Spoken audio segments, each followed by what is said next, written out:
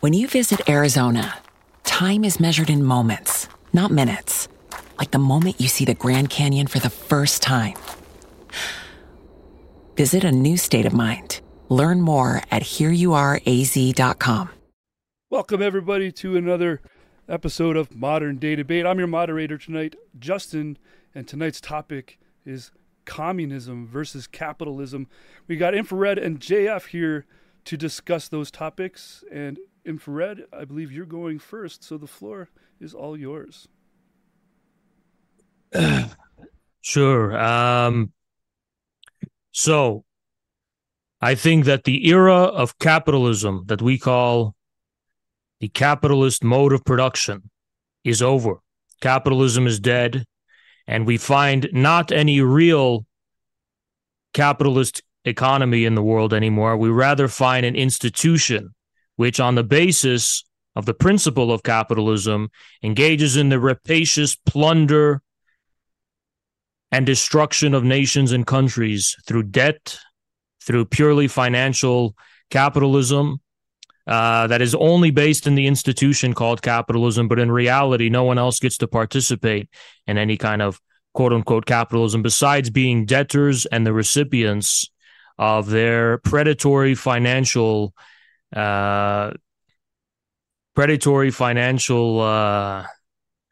behavior. See, today, there's no such thing as a free market. Sure, you can open up a business in which there's a large likelihood of failure. That's okay. That's all risk, right?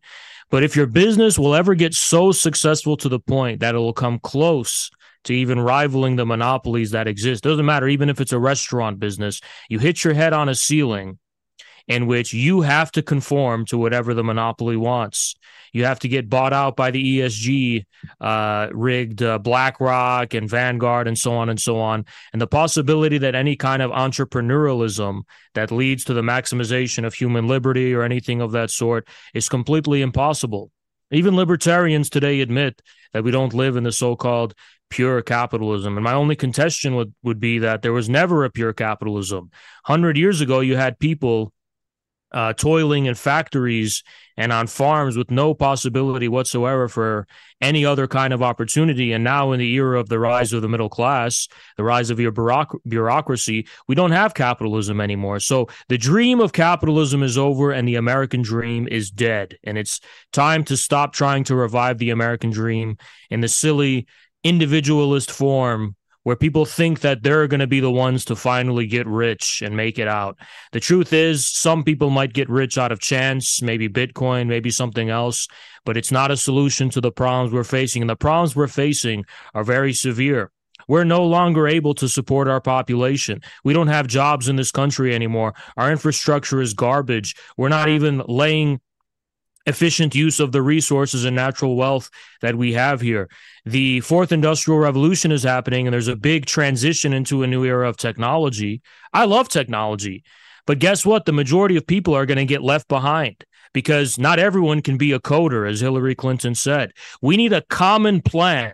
We need to come together and take responsibility for our common fate and ensure that the transition into the new era that our country is headed towards and the new era of technology is done so in a way that fulfills the common prosperity of the people. And we have to do this. And this country is already acutely divided down the middle because people are too distracted to focus on who the real enemy is. And who's the real enemy? The enemy is the capitalist class. And by the capitalist class, I don't mean your ma and pa shops. I don't mean your small business owners and people who just happen to have some spare wealth. It's not a matter of wealth or how rich you are. It's a matter of how much power you have. And it's the banks, it's the monopoly capitalists who control our economy, they control our country, and it's political. And I see a lot of dissidents who complain about the political reality in our country and the woke stuff and this and that. The root source of it is the ruling, vampire-like, parasitic capitalist class, and always has. Who feeds you? Who controls your minds? Who controls your resources? Who controls your factories?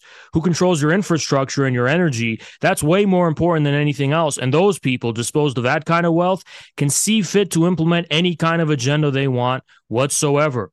American farmland should belong to Americans. American mines should belong to Americans. American resources should belong to Americans and should be put to use in a way that sees and attends to the common prosperity of all Americans. I don't believe in a government or a welfare state holding everyone's hand and making sure that every single person is completely having the same outcome. But we're already paying, 50% in our taxes, and we're paying these exorbitant teeths to what is effectively, through the Federal Reserve mechanism, a form of feudal rent extraction to the goddamn banks. Why should we be doing that? Why shouldn't our government actually put our resources to use in a way that actually benefits us? Why are we sending it to Ukraine and to Israel and to all these other parasite countries and to the military-industrial complex? Americans aren't seeing a cent come back to them as far as the taxes that they're paying. And whether we do a tax strike, whether we stop paying taxes, or whether our taxes actually get put to good use, that's a common question. It can only be resolved in a common way. And there needs to be a common accountability and a seizure and a responsibility for our common future. Because guess what? Without communism, we are going to be enslaved to oligarchs. And that's always been the truth in history. We need to seize in some kind of way our means of production and make sure that they're accountable to us and that we have sovereign ownership of them. Otherwise, we can't complain about what's affecting our country. Sure, we can blame China. We can blame this. We can blame that. We blame everyone except the people right under our noses, the capitalist class, the people who actually plunder and steal our money and rape and destroy our country with absolute impunity, who are laughing themselves to the bank, quite literally, as the red versus blue politics in this country takes hold and people argue and fight over literally nothing. And they play both sides. They fund both forms of the media. They fund the right-wing dissident media and they fund the leftists as well. And they're sitting back and they're having a great time watching everyone fight over things while not paying any attention to them. I mean, how is it that we don't own our own oil? How do we not own our own energy? We don't even own our own banks. The Federal Reserve is a private cartel of banks. And look, we'd all want to return to the fantasy of everyone being completely independent and us having no common reality and no common responsibilities whatsoever. We all go live in the woods. That's a great fantasy, but guess what? You have to take responsibility for the people in this country. You have to take responsibility. What happens when we get old? And we don't have family around us? What happens when the going gets tough and we find ourselves on the short end of the stick of bad luck? And most importantly, who's going to defend our country? Who's going to defend our borders? We need to take responsibility for our country, and that's a common responsibility.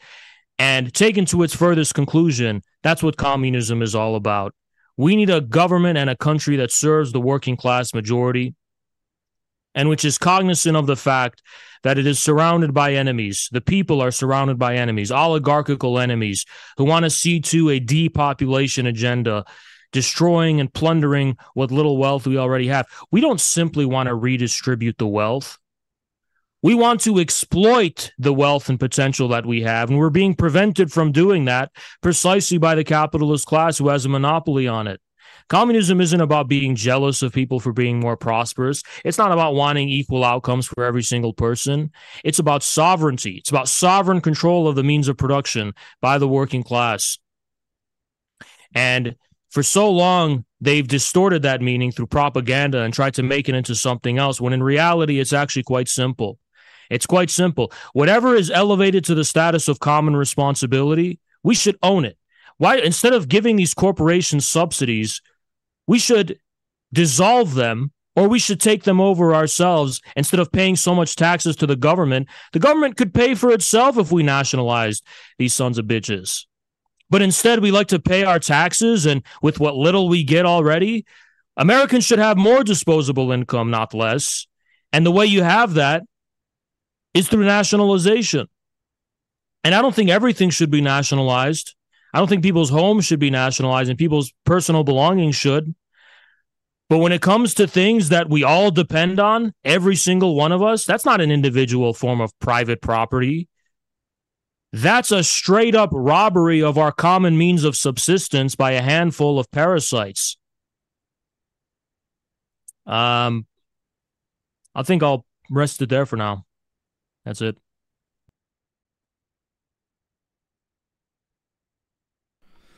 All right, everybody. Thank you, Infrared, for your opening statement there. I know I just said that, but I was muted, so I wanted to make sure everybody heard me say it.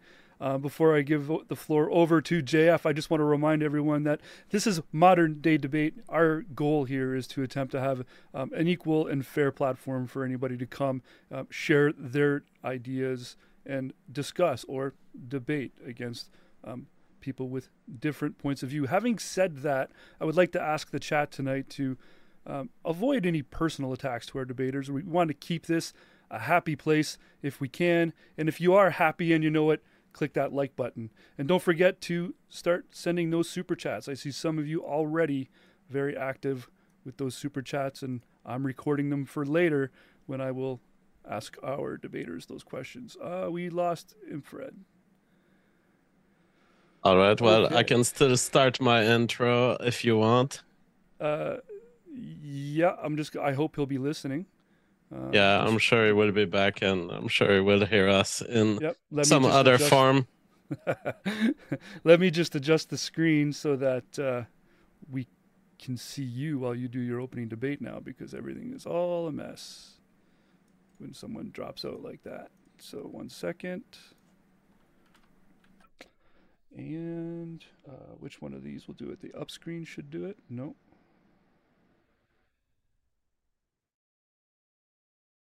Yes, if I do that, that'll work.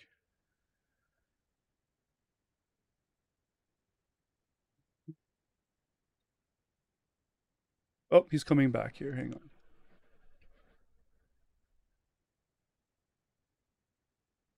All right. Just hang on, folks. We're just going to... He's coming back. I minimized it once, and then it completely went black, so I had to leave and join again. Sorry about that. I'm not going to minimize. Okay. Yeah. All right. Yeah, so as we were, everyone hitting like, subscribe. JF, the floor is all yours. All right. Well, what an intro by Infrared. Quite spectacular. And I find myself agreeing with 99% of what is said. But there is a little trickery of magic that he does, which is a label. And he attributes to capitalism all of the ills that he lists. But what he lists are not ills of capitalism. They are ills that are representative of the fact that our society has become less and less capitalistic with time and has become more and more communistic, has left too much power to the state. And all of the ills that he lists, I agree, but they stem not from what he thinks. It is not the private capitalist parasitic class that true capitalistic mean is exploiting our work. What's happening is that they are, through the state, creating these monopolies, through the state keeping anyone from developing competition that makes sense, through the state harassing people and blocking them on individual rights and their rights to profit from their own business ventures, which keeps them small players and creates a parasitic class that accumulates wealth privately, but does so through the forced arm of the state. And what we have to get rid of is this fact that 50% of our money goes to the government, that yes, it is mismanaged. And what Infrared is demanding, we already have. The people are in control of this system. The people can vote. And the system that we have attained, that he describes as sick, is the system that people have constantly voted for.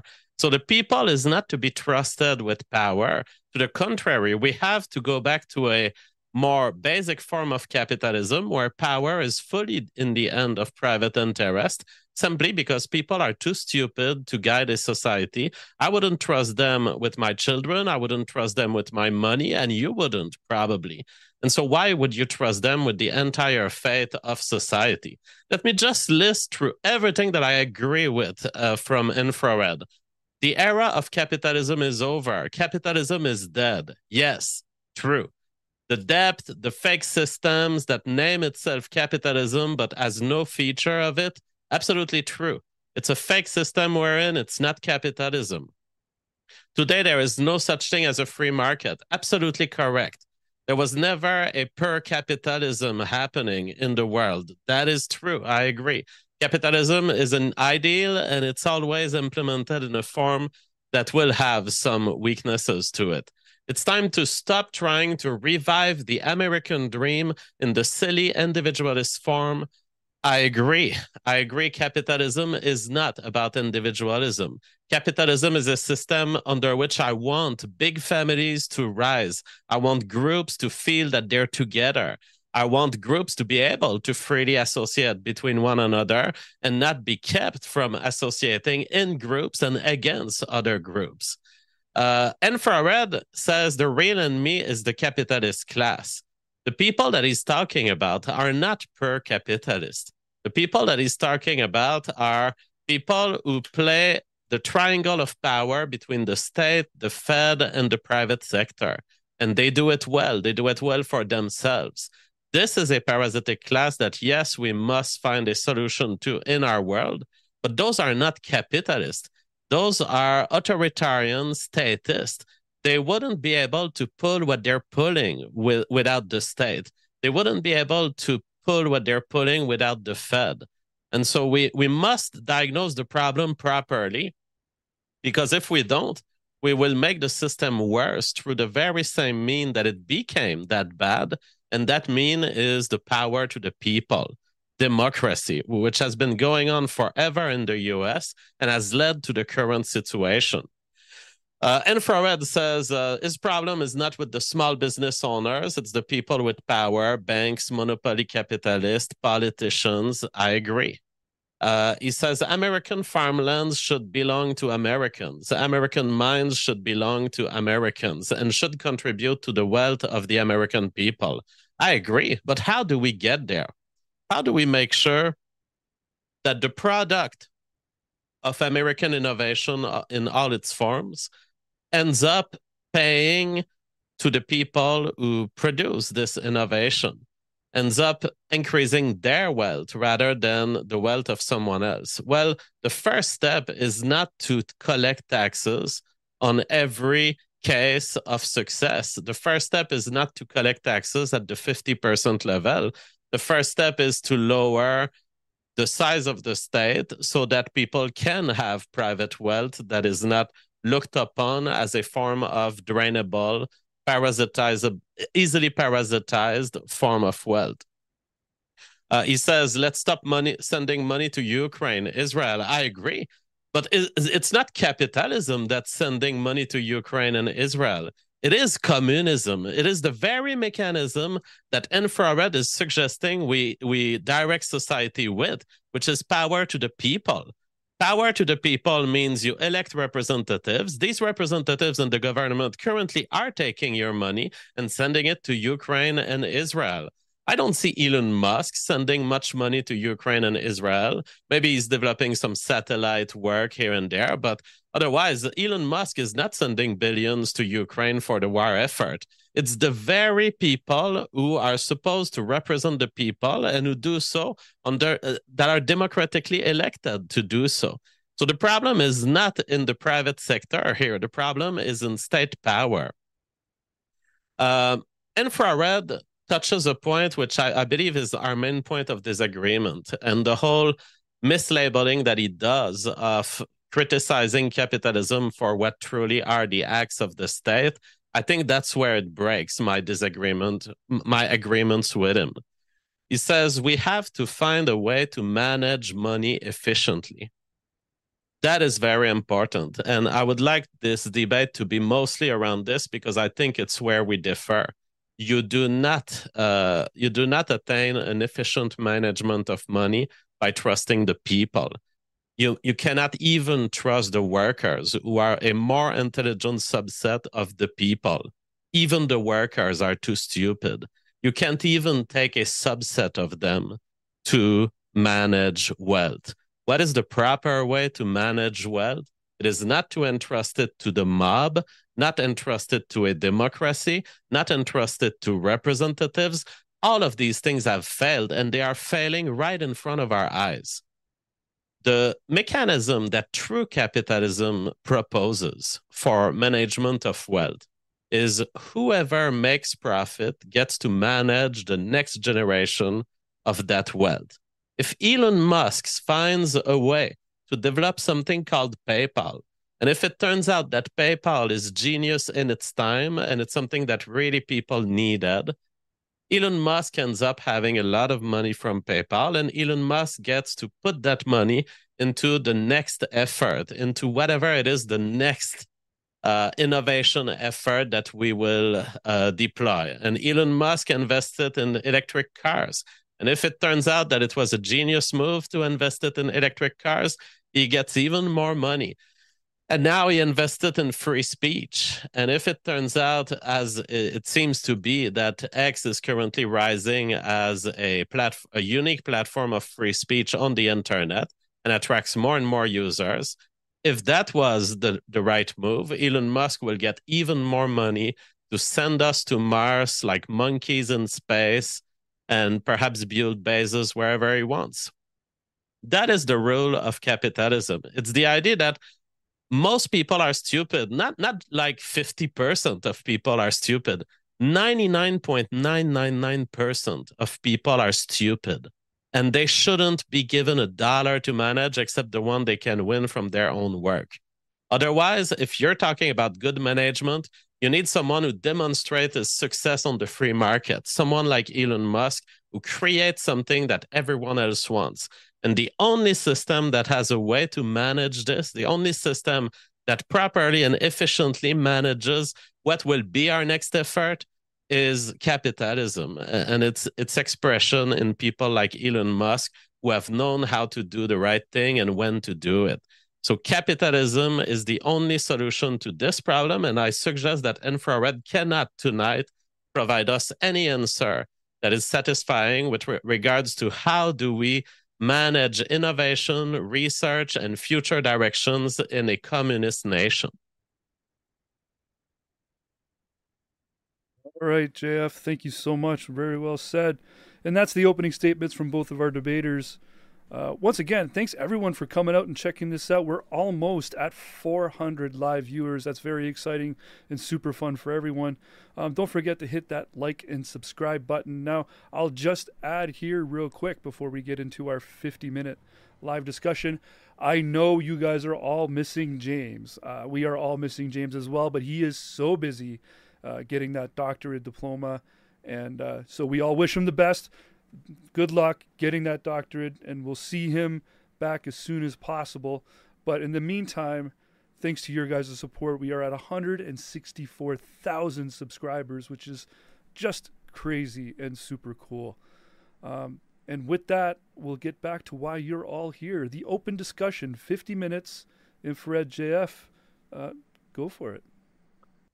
So I'll try to answer the question as best I could that you just posed. How do we manage our wealth? Well, simple. We acknowledge that it's our wealth in the first place, that the wealth somehow has to be understood as a commonwealth. And that doesn't mean all of our personal belongings get aggregated in a single circle to be redistributed. It means our real sources of wealth, which is our natural resources, which is our productive forces, our industries and our factories and whatnot, to the extent that they get to a scale that becomes a monopoly, it needs to be under the sovereign control in a central way, a central administration and sovereign control. I don't believe in quote unquote democracy in the sense that we leave management all up to individuals.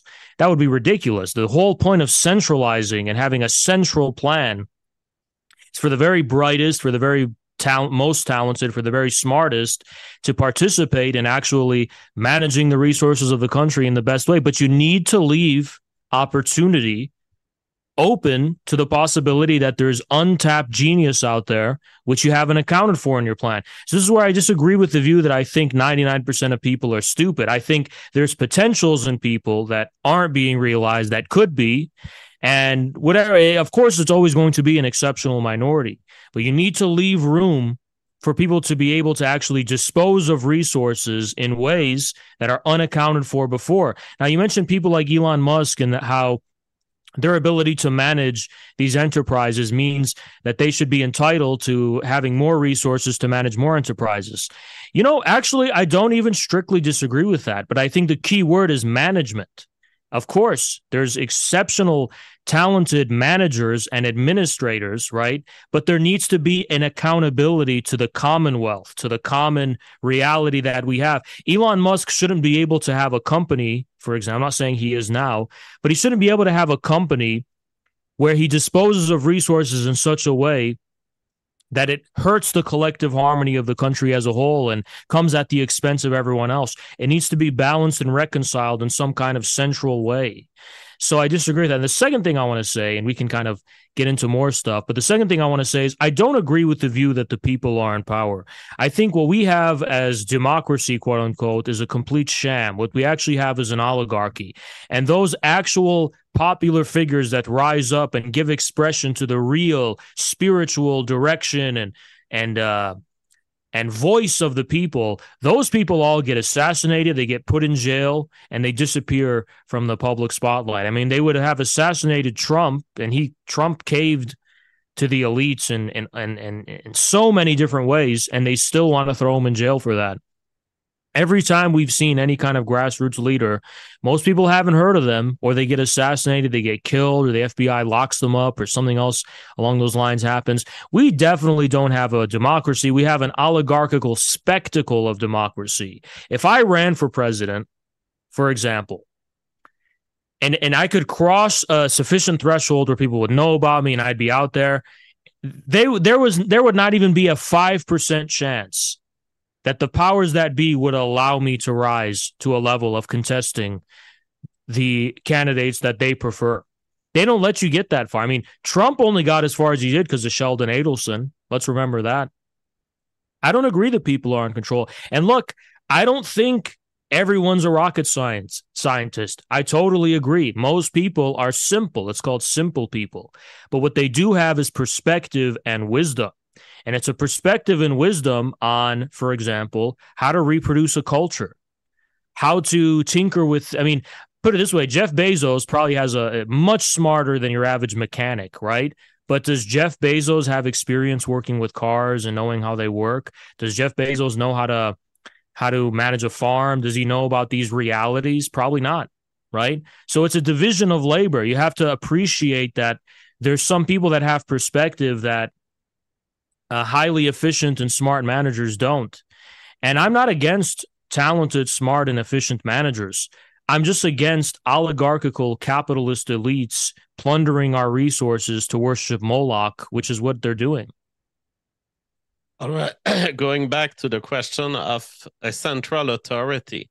And here we are we open on the problem of a central authority, which is how do you select the ultimate decision-making mechanism of that central authority? Some people would say it's a dictator. It's a communist dictator that you're putting in power. Some people would say, well, let's leave the voice of the people capable of controlling that dictator. The problem is always the same, which is whatever authority you name will be corruptible, will be subject to the very same type of parasitism that you don't like from our current society. So what makes you think that you have a better authority selection system than capitalism? Well, it's simple. I think that the corruption always comes from the formation of an oligarchy. So actually, an actual dictatorship is actually much better at preventing corruption than a so-called formal democracy. And I'm not saying I advocate for a formal dictatorship. I'm just saying when you have a popular leader, beloved and accountable to the people, and who puts and elevates the people's interests first, it's difficult for oligarchs to maneuver around, to have solidify their positions and turn it into a dynastic and generational position at everyone else's expense. So I am not an advocate I believe in power of the people through a leader. I don't necessarily believe in power to the people in the sense of an extremely bureaucratic decision-making, completely democratic, everything, you vote on everything, you vote on what the toilet paper looks like. I don't believe that, right? And I think there's some people who talk about workers' cooperatives being the model for the whole country. And, I think workers' cooperatives work very well at a certain level of scale. But when you scale up, you need more of a central form of authority. You need representatives. And that's why it needs to be balanced. You need to have a central authority that interfaces with all of the lower levels of management. And that's actually the figure that Stalin was in a lot of ways. He would, before he would make any decision, he would call the universities. He would call up the technical specialists. He'd call the engineers. He would get a well-rounded perspective before making the final decision. And I think the final decision is important. But how do you prevent corruption? I think it's simple. You need vigilance. You need a vigilant population that's armed. Not a lot of people know this. Mao's China, one of the most heavily armed populations in human history, and the guns only started to be illegal after the reforms of Deng Xiaoping. Even the Enver Hoxha's Albania had similar levels of gun ownership. So people need to assert sovereignty, but they don't have to do that in an overly complicated way. If those in power start abusing the dignity of the people and start abusing their authority in corrupt ways, you need to have an armed mob with torches and pitchforks that can set things right. And I trust the people. I don't think the people are rocket scientists, but I think when they see, for example, elderly women getting kicked out of their homes that they lived in for generations and being thrown out onto the street, and they want to take torches and pitchforks and start, setting things right, I think that's a God-given instinct they've been given. I think when people see children being molested, I think the mob knows best, to be honest. So in this regard, I think you need to have a combination of a strong central authority and a strong vigilant population. And this is how you assert sovereignty in a way that doesn't allow the corruption we're talking about to take hold. Here's my problem. Suppose that I would grant that you can find a good leader once. What's the mechanism that gets this leader replaced by a continually good leader 10 years later, and then 20 years later, another good leader? The problem is that I don't see a system at all in which the right person is being chosen. And what I see is at the moment of transition in any authoritarian system or centrally controlled system, you're going to have people capable of elevating the leader that they want, the leader that is corrupt to advantage their subclass. How do you keep that from happening at the transition level? How do you make your choice ever and ever better? I think every leader is always susceptible to the public perception. Always, every single leader. Every single leader has a mystical, even, relationship with the mood of the entire country. And to that extent, a good leader cannot be simply selected. There's no council of experts that's going to be able to permanently select what the good leader is going to be. And it's enough that a leader is good, by the way. Not every leader has to be great. In my opinion, Mao was a great leader, right? Deng was a pretty good leader, right? But the ones that came after, Hu Jintao, Jiang Zemin, and so on, those were, I would say, good leaders. They weren't extraordinary, but they kept the stability of the country going. And then comes along Xi Jinping, who is a great leader. And how did Xi Jinping come along? Because he correctly articulated the spiritual mood and direction of his country. He was a populist in that regard. But I concede to you, you will not always have a great leader. They wouldn't be called great if every single leader was great. But there's no way to select for it beforehand. There's no way to ensure that a system is going to guarantee your leader is going to be good. It's the responsibility of a population to keep their leader in check. It's not the responsibility of a group of experts. It's ultimately always going to be the responsibility of the people. And as a matter of fact, I do agree to an extent that we, the people, are responsible for the power system we have in this country. Only I don't think it's in the form of democracy. I think it's in the form of our indifference. The fact that we just watch Sunday night football every week and ignore the goings of the world, and we don't even care or take responsibility for what's going on in our country. And we're basically living in a bubble, completely isolated from the reality surrounding us, like frogs being boiled slowly in water. I agree, we are responsible for this situation, but the moment we really feel and awaken to how much power we, the people, actually have, I don't think you can erase that. It's difficult to. Even when the Soviet Union was dissolved, there was riots on the street. They brought tanks down because people, even then at that point in the existence of the Soviet state, could not reverse the sense of responsibility they had for it, that it was their state and they didn't want to let it dissolve or get collapsed. And what do you know? Putin comes to power a decade later, because here's what I believe: the people always win. The people are always the masters of history, for better or for worse. And it's not because they're smart. It's not because they're rocket scientists. It's because a country is always a body politic. It's a body of the people. That's what a nation is, right? What else are we talking about if not a country of people, right? So that is always going to determine the course of history, for better or for worse. And the problem is that people have not awakened to this level of responsibility and power that they have. And communism is about its class consciousness, spreading consciousness precisely of that. It's kind of a circular definition that must be always true, that the people win, because the people who don't win end up dead very often in history, sometimes killed by the very dictators that you would praise and that you would want to lead a nation. And so I think that, yeah, whatever people is left alive after historical events, they do have some power because they can revolt, they can block systems, or they can allow systems to continue. But this is ultimately my problem with central authorities of all kind, which is that you have no mechanism to ensure the continued non-corruption of your central authority. Whereas capitalism has an incremental approach to always make leaders that have demonstrated something, that they've demonstrated that they were able to manage a smaller amount of money and get more profits from it. So capitalism is ever improving if you can keep it going. Communism is always headed toward corruption. It's only a matter of time, even if the times are good at a particular point in time, because you ended up with the right leader.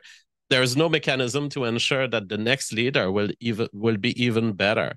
Whereas in capitalism, a leader gets to lead a company because he has a certain amount of wealth that he has accumulated. He's entitled to spend that wealth once.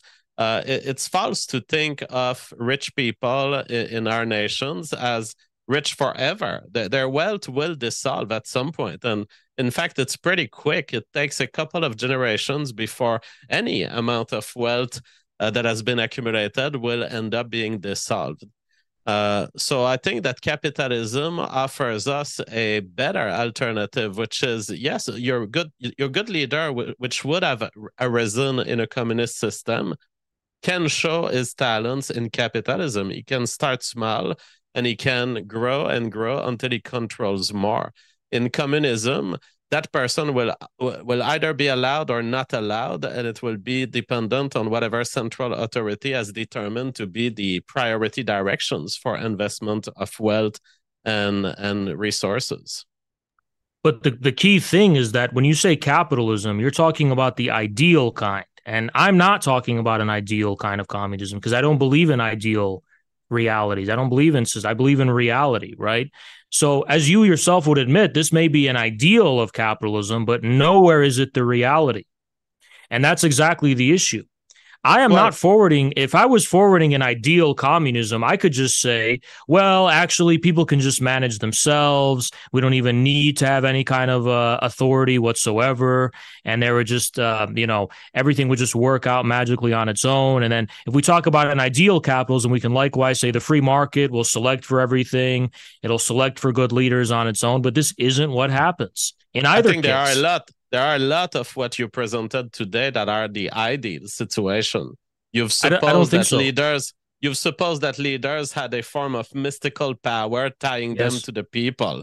You've supposed that these leaders would again and again, and these people would again and again get the right leaders by imposing their force. The reality of a communist system is people will have blind spots, and leaders will be able to go corrupt in ways that the people can't tell at the moment where it happens. Sure. I'm not speaking in ideals, so I am happy to go through the examples. In what ways was Mao a corrupt leader? I don't know the history of Mao, so I won't quote it. What about Stalin? Well, Stalin has fought against his own population and has engaged in starving certain parts of his population. That would Who be did an example of corruption. Stalin didn't starve a single section of his population. And in terms of fighting his own population, if by his own population you mean the would-be oligarchs in the Soviet bureaucracy who precisely did try to abuse their power toward the end of corruption, that is the people that Stalin fought. That's who the people who he purged. He didn't fight and purge ordinary people. He fought the ones that were trying to terrorize them, actually. So I disagree that Stalin had nearly 1 million of his own citizens executed beginning in the 1930s. How can you? You're referring to the Great Purges, are you not? I don't know the name of it. So whatever. Know that Stalin has eliminated. So it's an exaggerated figure, but you're aware that almost everyone caught up in the Great Purges was already in a position of power, and they were corrupt people abusing their power, and that's who Stalin got rid of. You're aware of that, right? I believe that when you kill 1 million people, it is extremely likely that you will commit acts of undue process in doing so. Millions more fell victim to forced labor, deportation, famine, massacres, and forced labor is an interesting word. So would you describe forced labor as the predominant reality in the U.S.? Because the prison per capita population of the United States of America is higher than any point under Stalin in the Soviet Union right now. And we all know that penal labor is not something unheard of in the U.S. correctional facilities. So we play around with words to demonize the Soviets and the Stalin era a lot, but the reality is, given the circumstances and the conditions, I don't see evidence of any corruption. You could say it was exceptionally harsh, but harsh circumstances require harsh decision-making. It's easy for us to sit and look and say, oh, how brutal and how harsh, but we're not faced with those circumstances. And when we were not ourselves foreign to methods of brutality and ruthlessness on a much grander scale than we can say for the Soviets. We had slavery. We had chattel slavery. We had the colonization. I mean, there is no position with which we could judge the harshness of the Soviet Union when, in fact, it was much more humane than what gave rise to our comfortable modern societies today. So I disagree. I fully disagree. I don't think that the Soviet Union was an example of due process. And to make the moral equivalence by comparing them to people who have been found guilty of crimes in the U.S. is absolutely ridiculous, in my view. I wouldn't have wanted to undergo criminal proceedings in 1930 under Stalin. So you're talking about two different things. There is the penal camp system, which was for rapists, for murderers, for criminals and thugs. And mind you, they existed in the early days of the chaos of the Soviet Union on a widespread scale. So they exist in the U.S., they also existed there. Criminals were a thing, right? And they had very limited resources. And how do you deal with the question of criminals? Well, they could have just killed them all, but they didn't. So they tried to reform them through labor. Now, the second thing you're talking about is the Great Purges, where people in prominent positions of power were subjected to harsh penalties. Some of them were sent in prison. Some of them were killed and shot for treason. But ask yourself the following question. A decade earlier, you're invaded by every single country on earth. Every single major power on earth invades the early Soviet Union. You have a snake's den of traitors and treasonous scum circulating the government, Trotskyists and all manner of these people. How would you have disposed of them? How would you have dealt with them? I mean, whether you think it's unlikely that there were so many traitors and so many people corrupt and abusing their power, or whether you think that there were, but there wasn't enough due process, how do you deal with this phenomena and this problem? I don't think we're in a position to judge. It's a harsh circumstance, requires a harsh response. Certainly not by arbitrary killing. And in 1932 and 1933, millions of Ukrainians were killed in the Holodomor, a man-made famine engineered by the Soviet government of Joseph Stalin. So the Holodomor is a phrase that was used by Ukrainian Nazis to describe what was just a famine that the Soviet Union experienced, which was by no means intentional, and which was the result of the rapid and sudden modernization of agriculture. Mind you, the sudden and rapid modernization of agriculture in any context would lead to a severe disruption of the food supply and thereby lead to mass starvation. It happened in almost all the colonies Britain had, where there were sources of major extraction of resources. We had the Bengal famine, resulted in a few millions of deaths over the decades and the centuries. You had the Irish potato famine, which killed way more per capita per population than the Soviet Union and China. The history of industrialization and modernization is an ugly one. Only in the West, all of the consequences of this industrialization were offloaded onto colonies in foreign countries, whereas the Soviet Union and China had to actually, in an independent way, modernize their agriculture. Now, they made mistakes, as anyone would, under the pressure of having to so rapidly do this. And why did they have to rapidly do it? Because they needed to industrialize, because these capitalist powers, these imperialist powers, were planning on invading them again. Stalin said, 1931, we have 10 years to catch up or they bury us. 1941, what happens? Operation Barbarossa, the Nazis invade. So they had to do this. It was a harsh circumstance, required a harsh response. Was the famine a big mistake? Was it a form of mismanagement? Sure. But it wasn't intentional. That's the important thing. That year was a drought, by the way. There was a huge drought that year. The harvest was not good. And by the way, this was the last major famine in the history of Russia in general, besides the war consequence. We had opened this parenthesis with you asking me, can you find me an example of Stalin failing, of Stalin going corrupt? Corruption. Well, here's one example. It doesn't have to be intentional. Corruption can be unintentional. That is neither corrupt nor can Stalin be laid the blame. Okay, let's call it mismanagement. My problem with communism is mismanagement that kills millions of people. As far as I know, there weren't millions of people dying from this revolution in the U.S. Yes, there were.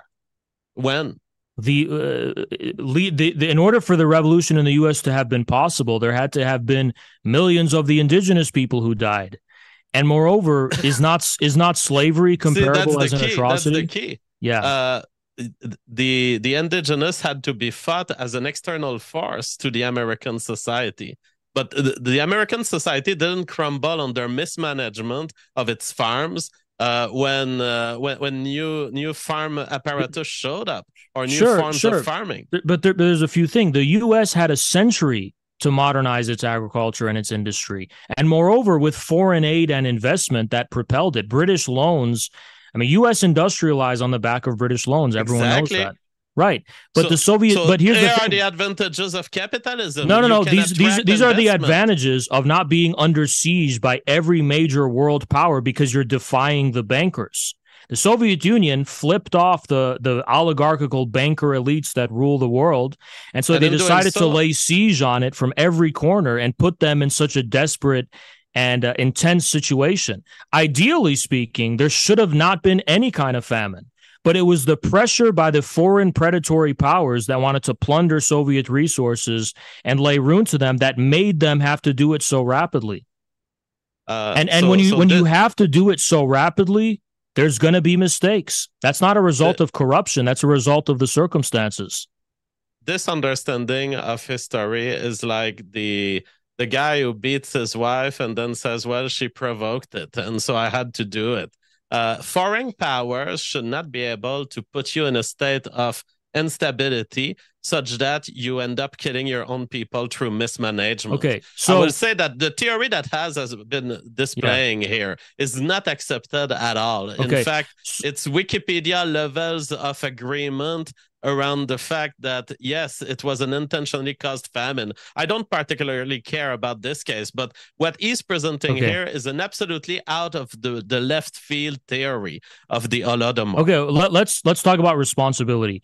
Annually, there are 3.1 million children under 5 who die because of starvation. That's annually, okay? That's just children under 5. I didn't mention all the other people. Is that who's responsible for that, for the mismanagement of that? The Irish potato famine, I mentioned that. The countless famines under the history of capitalism and colonialism. The countless famines that happened under the history of the Russian Empire that everyone seems to conveniently ignore. Where's the responsibility? See, that's the great thing about capitalism. In a capitalist system, when there's a famine and all these people starve, no one's responsible. It's just nature. It's just the natural forces of the market. So you can't blame the system. You can't blame the ideal.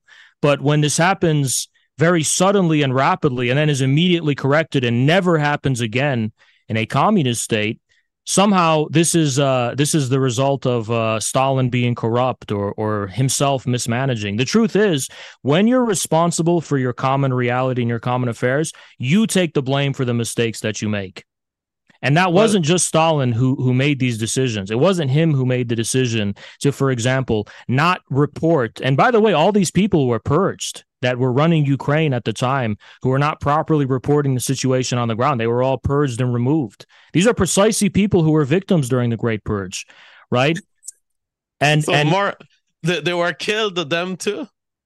They killed the people who were actually responsible for the mismanagement of the famine. Absolutely.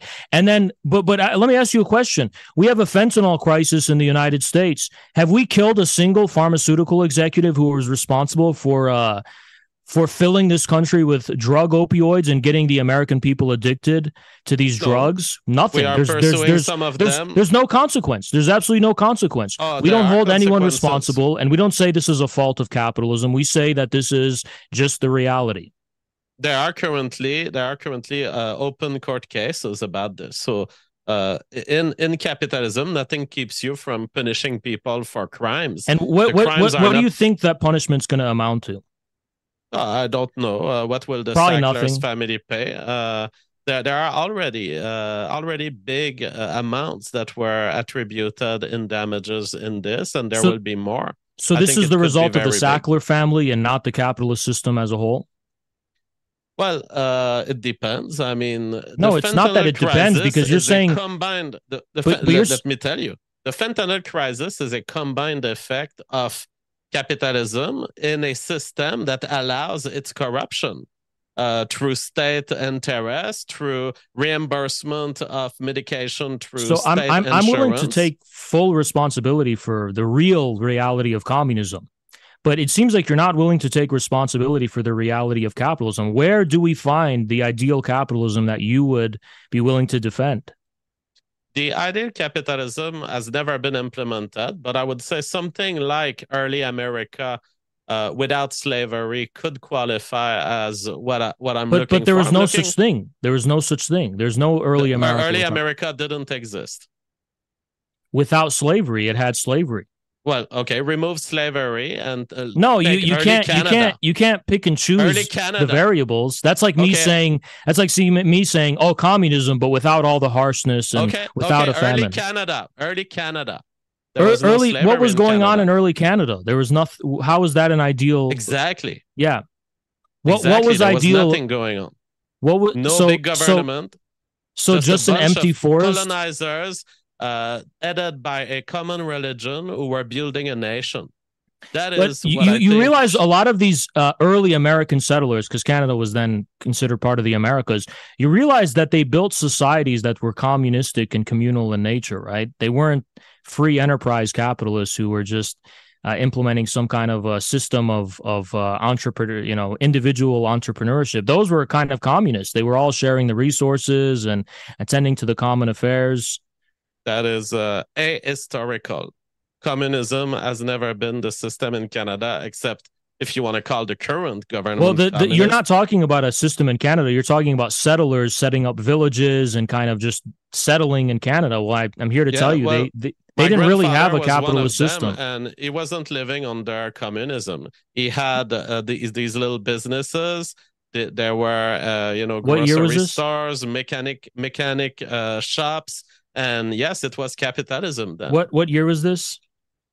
What year is this? Well, my grandfather himself must be between 1920 and 1940, 1950. All right. Well, that's not early Canada. And by the way, we're talking about early Canada.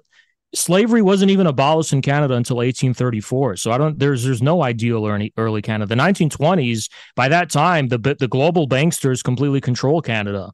I mean, it's a complete colony. So no. Absolutely. If you know the history of... If you go in a village of Canada in the 1920s, you will see commerce being alive, free markets. But hold on, you will see capitalism. That's a village. If you go to a kolkhoz under Stalin, there were kolkhoz markets that you could say were free markets. That's one village. You have to take responsibility for the entire country, not just one small isolated village. And the bigger picture that we do see in Canada as a whole is far from an ideal capitalism you describe. By the 1920s, capitalism was run by monopoly cartels and banksters. It wasn't a free market country. No, people's absolutely. existence could be made independent of these cartels, which could exist in some point. But that's a hypothetical. That's a hypothetical scenario we have never seen. No, it's not an hypothetical scenario. It's the Canada that my grandfather lived in. The Canada that your grandfather lived in was controlled by British-led monopoly capital. It wasn't a free market. No, the existence of my grandfather and his farm was absolutely independent of these cartels. I don't know that he ever suffered from any of these cartels and that he was ever there's plenty of people entertaining business. But there's plenty of people. Hold on.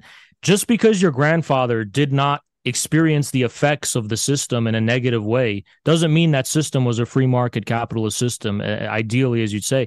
There's people today who don't experience the negative effects of the system we have. That doesn't make it an ideal capitalism. The thing is, you're trying to make a point that I don't even disagree with. If there were systems in the past, I've said that these systems were not per capitalism, and you're trying to make me say that they are not per capitalism. But I'm just saying, I understand. But no I'm system not. Is per communistic either. A lot of these systems that you would call communism have let some sort of local free market to exist, some sort of local accumulation of wealth, and so no system is per. That's not the question. I'm just trying to say that here making that claim. I think the issue is that, for me, communism is not an ideal. That's what I'm trying to say. For you, capitalism is an ideal. For me, communism means something a lot more concrete and real, which is, yeah. I mean, all communism refers to... It is an ideal because I disagree. You have to make up narratives that are completely contrary to what historians have established, considering the Holodomor. Would you say even in your alternate narrative where it's a mismanagement, it's still grave. So hold on, you agree with me? Mismanagement that leads to millions of people You agree with me that oligarchical banksters are in control.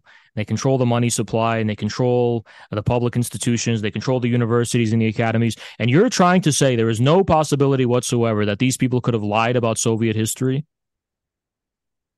I think that they could have lied, but you should make the demonstration. I don't think you've made the demonstration that they've lied. They absolutely have lied. There is no evidence whatsoever, not an iota of evidence, that there was any intentional famine in Ukraine.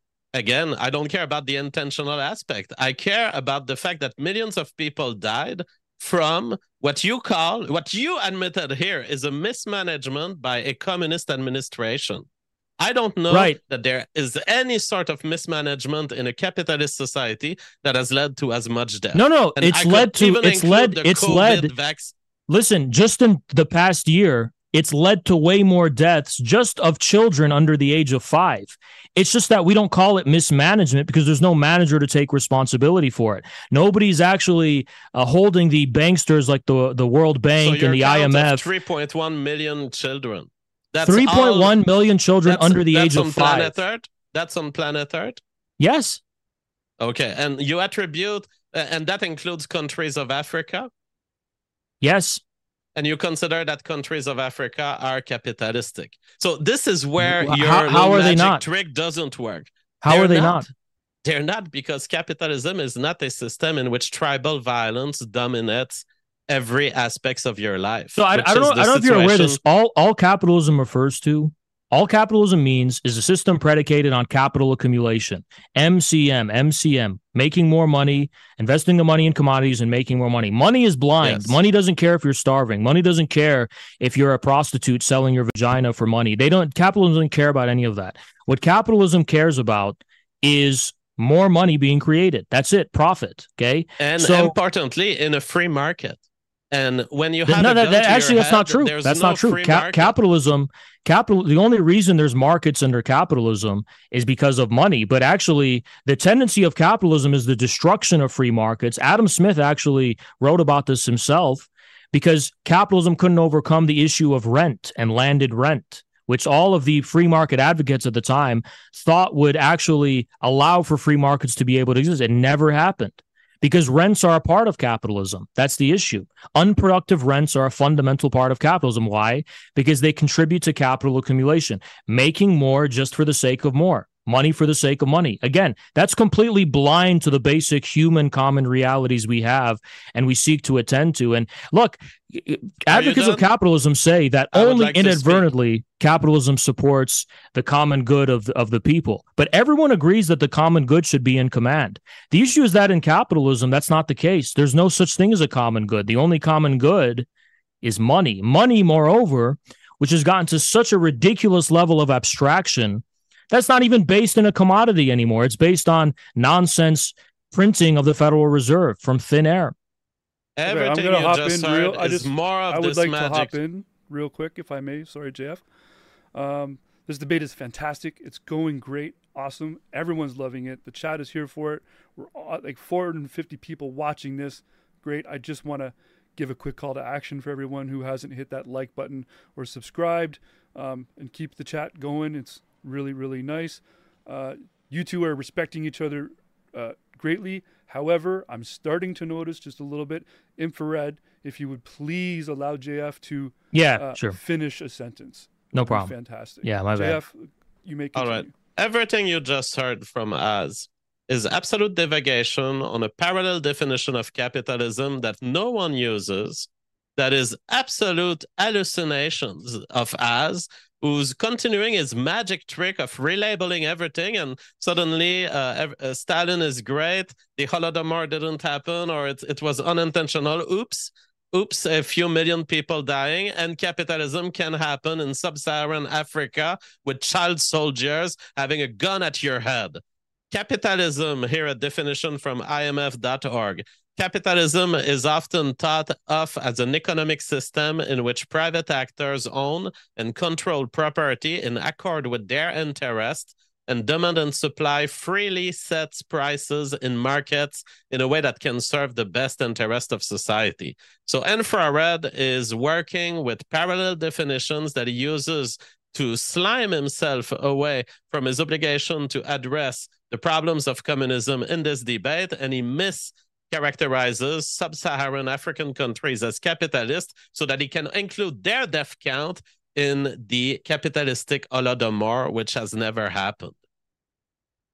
By the way, I just want to make a few points. Even if I discounted every single death that happens in African countries, I just have to look at a cursory glance of the history of capitalism in Europe, and you'll find you have similar deaths and the incipients of the modernization and industrialization. But let's put that aside for a second, because you're saying that I'm not using the correct definition of capitalism, but all I'm referring to is the reality of capitalism. I'm not referring to an ideal definition created by the IMF. That would be akin to just saying all communism is what Twitter communists say it is instead of the reality. That would be ridiculous, right? So the IMF is a capitalist institution. Of course, they're going to forward an ideal description of what capitalism is. But the truth is, all capitalism means is a system based in producing money for money's own sake. And all those things you mentioned in Africa of child soldiers, all these tribal conflicts, if you actually pay attention and read behind the lines, what do you have?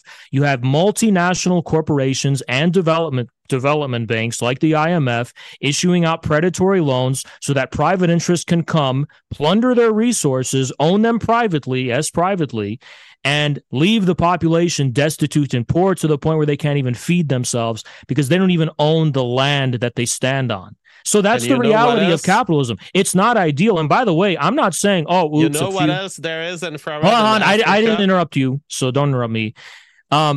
You also said that I'm saying, oops, a few million people died in the Holodomor, whatever. You want to move to another subject? I would like to answer that one. I am not. What else there is JF, I didn't interrupt you. There was an intervention by the moderator for no interruptions. All right. There was no. This one?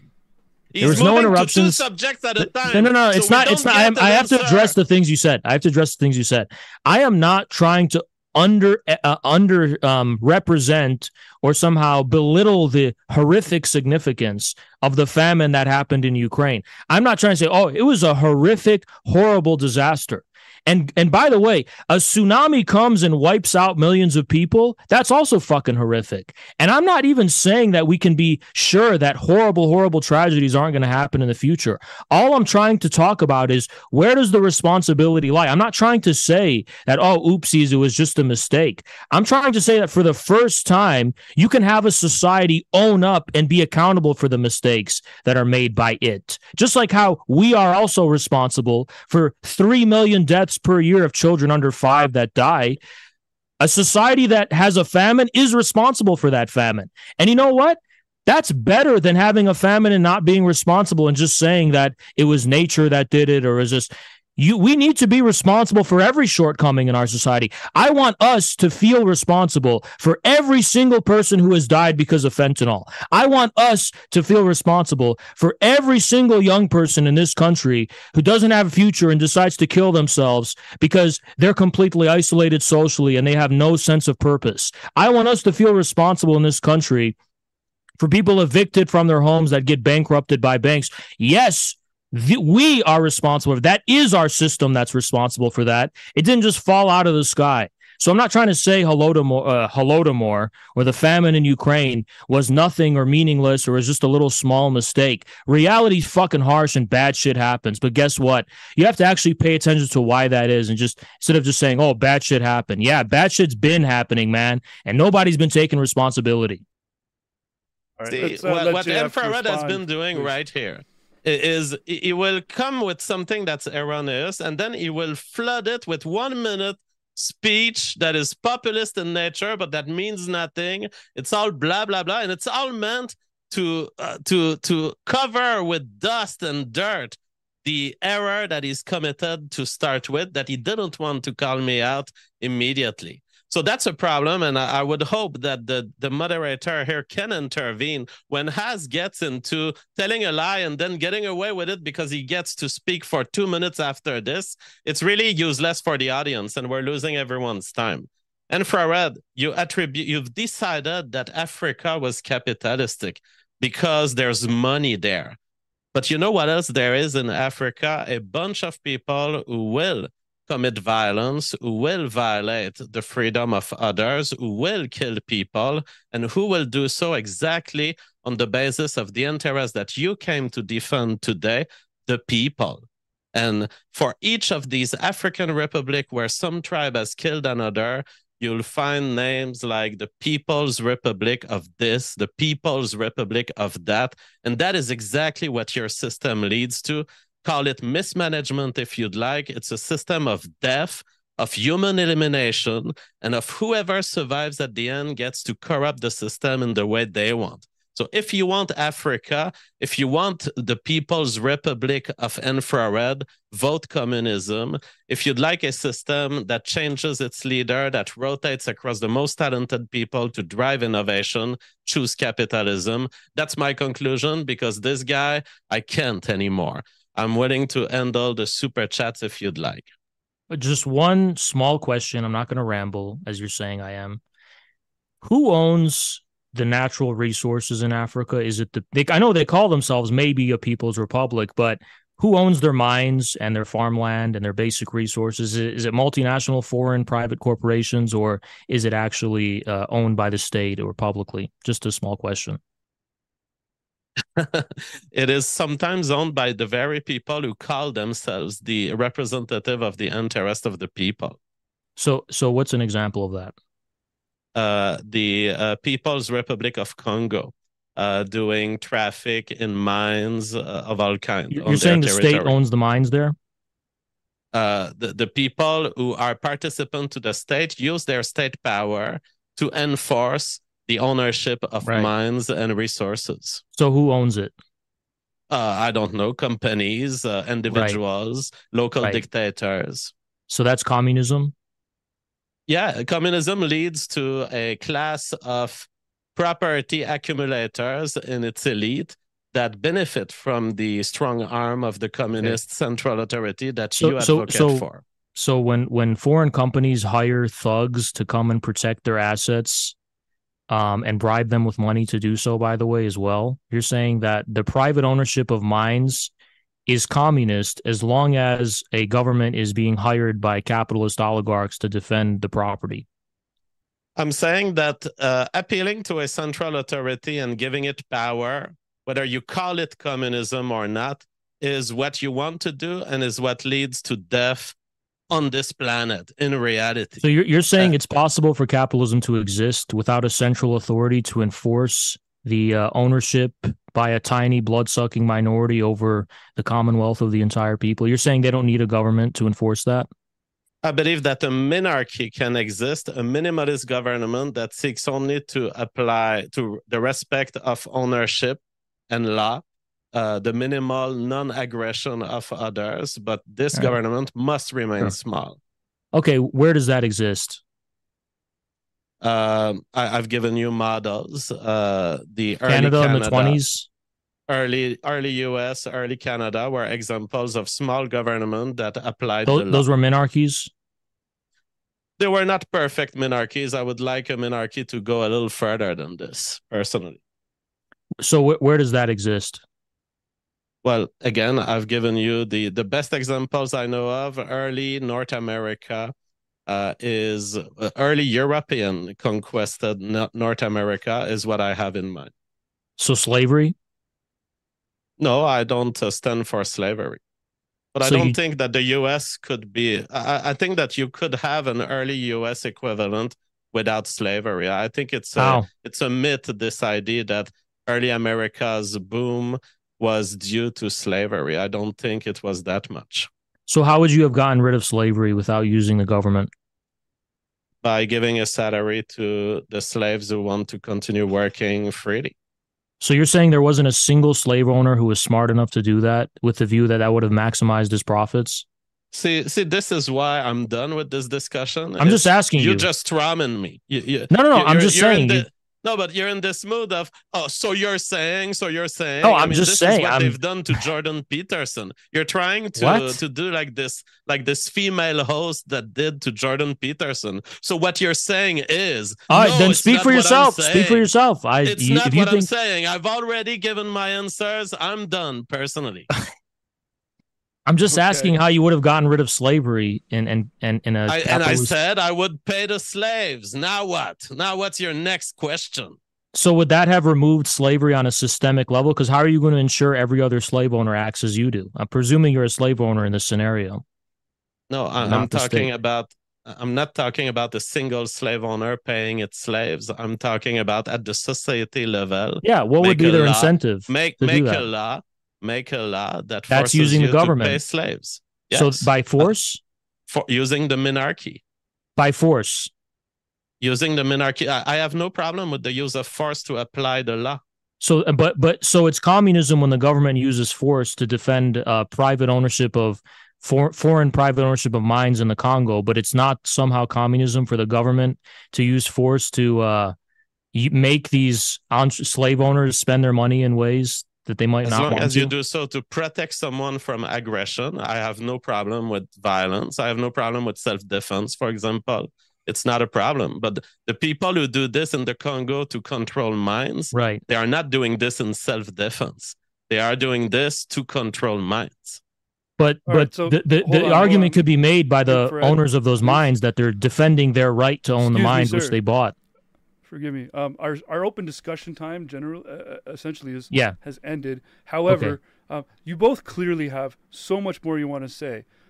So how you guys feel about I give you both 3 minutes each right now to summarize your positions, and then we'll go into Super Chat.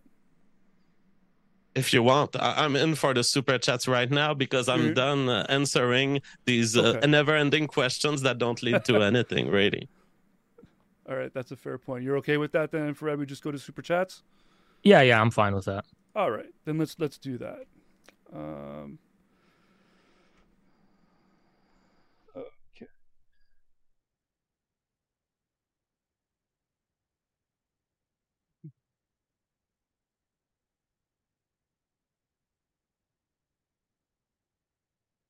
All right. So, if you guys haven't got a super chat in, feel free to get one in now. We've got a bunch already in queue, and I'm going to start reading away. So first from Samar Rowe for $4.99 says, Ha's opening statement hits on the despair a lot of young people feel, rightly or wrongly. Both debaters, what is the best way to combat doomerism? You know, it might sound like a cliche, but I would just say you're not in it alone. Whatever doomer feeling you're having, everyone else is feeling that way too. And it's just a matter of who's better at disguising it or not. But I would say you're not alone. And I would say this is a common reality we have. And that should relieve a burden from you. Don't just think this is something you're experiencing. This is something going on in the world, you know, and I hope that at least helps at least a little bit, relieving the burden of, you know, the doomerism. I don't know what doomerism means exactly. There's various reasons why you could be depressed, but I would say just be thankful to be alive. And if you're alive today, you still have a shot at reproducing. You still have a shot at building your life. And if you're in a capitalist nation, you still have a shot at building wealth, which is amazing. All right, thank you. Fact Junior sends $5, but I wasn't hip with their super chat. So I'll acknowledge their super chat, but we won't be saying what he said. Which gives us right to our next one, which is Mustafa Jav, $4.99. Did you guys know beforehand that Jubi posted a group debate on the same topic? No, we had decided this debate about 4 days ago, so I don't think we've heard about this. I think Eddie from Midwestern Marks was there. If that's the one you're referring to. Shout out Eddie, you know. Yeah, I don't think we need to be limited to one channel doing a debate on a similar topic either. I think it's a good discussion to have overall. Our next super chat from Ozen Talks, $5. Why did you say everything the government does is communism, JF? How is that owning the means of production? Well, because government is one of the attempts at implementing communism, really, at implementing the power of the people that Infrared has been describing in his intro. Now, it's true that government isn't necessarily thought of as communism, and it's true that also government has some role to preserve the state of right in a capitalist nation. But it remains the case that people like Infrared will talk about the interest of the people until they are asked to delineate how are you going to do this? How are the interests of the people going to be enforced onto a central authority? And the only thing that we know of that looks like the interest of the people, that's an attempt at capturing it, is government, and it fails miserably. So Infrared, because JF did mention you, I'll allow you to respond. But when the question is directed as a particular person, I like them to have a final word. So I'll let him finish. Yeah, I would say I don't think you can create a system of government that is going to be impervious to the possibility of corruption of government. You can't have government account for. I don't believe in that. I think there always needs to be an external pressure that you can't account for beforehand, that you can't calculate in your system. And that's what actually gives us human freedom to determine our own fate as a people, right? You need to have this element of the possibility that, yeah, people might rise up and overthrow the government. People might rise up and not fall in line. There might be chaos and lack of stability. We're not robots. We're not animals to be domesticated. So there's a certain point where government does not have power and government can't account for that. So again, you need to have a tradition of popular sovereignty, of people being able to exercise authority and actually allow leaders to rise among them to rep organically. I'm not saying a system for this, right? That gives voice to their concerns and their problems. And so you know what? Could be a good it could be a good outcome, could be a bad outcome. You can't design it beforehand. That's like saying we don't have free will. We have free will. We could be good or we could be bad, but we're not going to be, we don't have any chance of being good when our system is designed to only care about profit and not take into account the simple reality of people's existence. I'm not saying communism Yeah. I would like JF to have the final word on this question, and then we'll get to Infrared said something very key here. He said, I don't think you can design a government system that is impervious to corruption. And so, therefore, what is the answer? The government must be the smallest possible so that the opportunity for corruptions be minimized. I agree it should be the smallest possible, yeah. I mean, I don't necessarily disagree That's not with that. JF having the final word, but I guess you agree, so it's okay. Yeah. All right, moving on. So CE $5. This question's for you, Infrared. What do you think about the Songbun system and the human rights situation in North Korea? First of all, I think this notion of human rights where you can apply one standard of what that means to every single civilization culture, first of all, is nonsense. Second of all, the truth is we know very little about North Korea, and a lot of the things that are reported out from it have time and time again been proven to be nonsense and BS. So I just don't buy it. I don't buy that there's this huge crisis of oppression in North Korea and so on. There's that woman, what's her name? She's pretty famous. What is her name again? She's we going on need Joe more Rogan. information than that woman. Yeah. I forgot her name, but it really epitomizes the proper. Yeah, Yenmi Park. That was her name. She really epitomizes the kind of bullshit propaganda industry against North Korea. And if you don't know who she is, look her up. And she's been proven to be a huge liar and exaggerates for money. So. I would say let's not make assumptions about North Korea until we actually know what's going on. That's what I would say. All right. Our next super chat from Samar Rayo, $9.99. JF, how will you keep your capitalist system from turning tyrannical? What keeps the Elon Musks from hiring soldiers to ensure or retain his power once he has the money to do so? Quite simple. There is still a state of law enforced by a minimal state. And so Elon Musk cannot overpower you through violence, force, extortion of any kind, or threat. And so if he was to buy soldiers, he would simply be found to lose all his wealth and his moves to be illegal, and he would end up in jail. So I'm not talking here about a system that has no law. I'm talking about a system that has a law, but it's a law that's minimal. It's not a law that seeks to redistribute and manage the economy. It's a law that simply makes sure that everyone consents to what's going on and the free market can operate. Awesome. Thank you. Our next question, Ozian Talks, another $5. Who should Americans select as POTUS out of anyone who is currently living, and why? What if it comes down to just Biden versus Trump? So this question is not directed at anyone specific. So whoever would like to answer first, I'll give you guys both a chance to answer. Between Biden and Trump, between them both, it's not a great decision you'd have to make. But I'm not even saying you should vote or I'm going to vote. I'm just saying if I had to, probably Trump.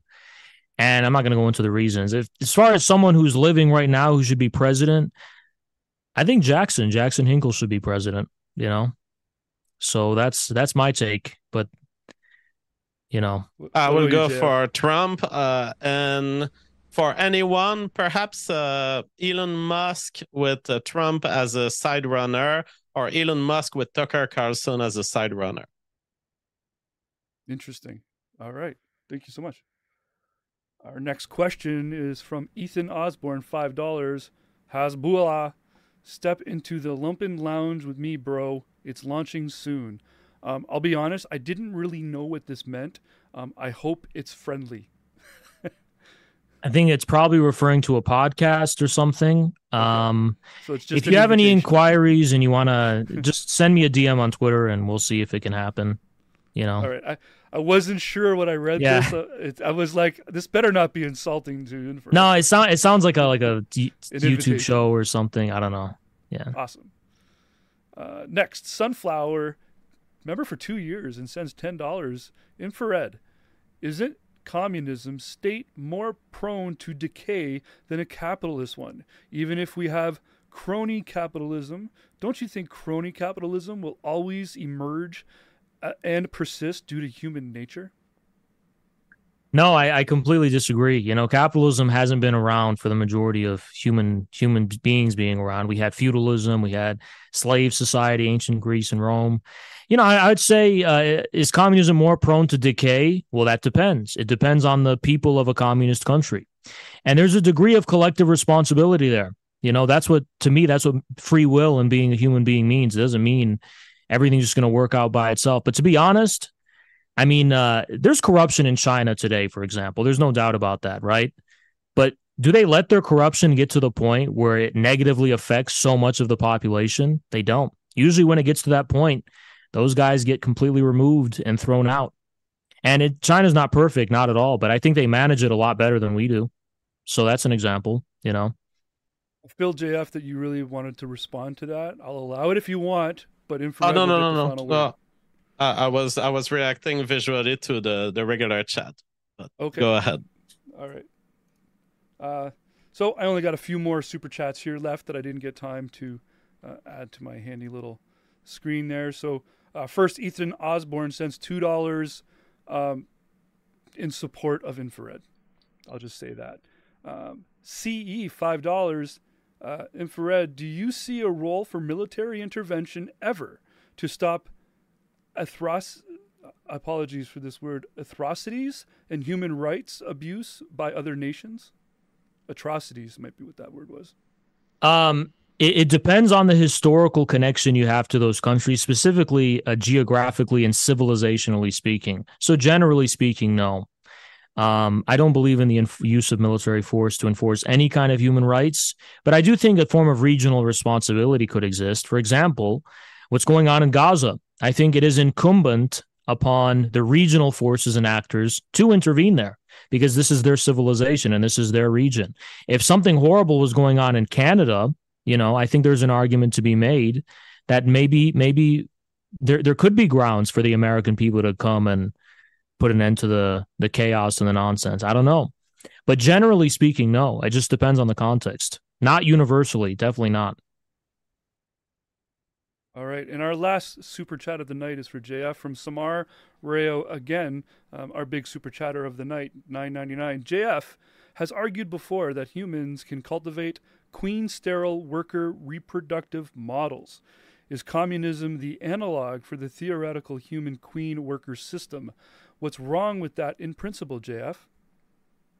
It is an analog loosely. Communism with a central authority will lead to a queen of control of sterile workers, yes. And to a certain extent, it might be a real one in the sense that the workers could be really sterilized. If there was, for example, a communist dictator that veers toward medical fascism.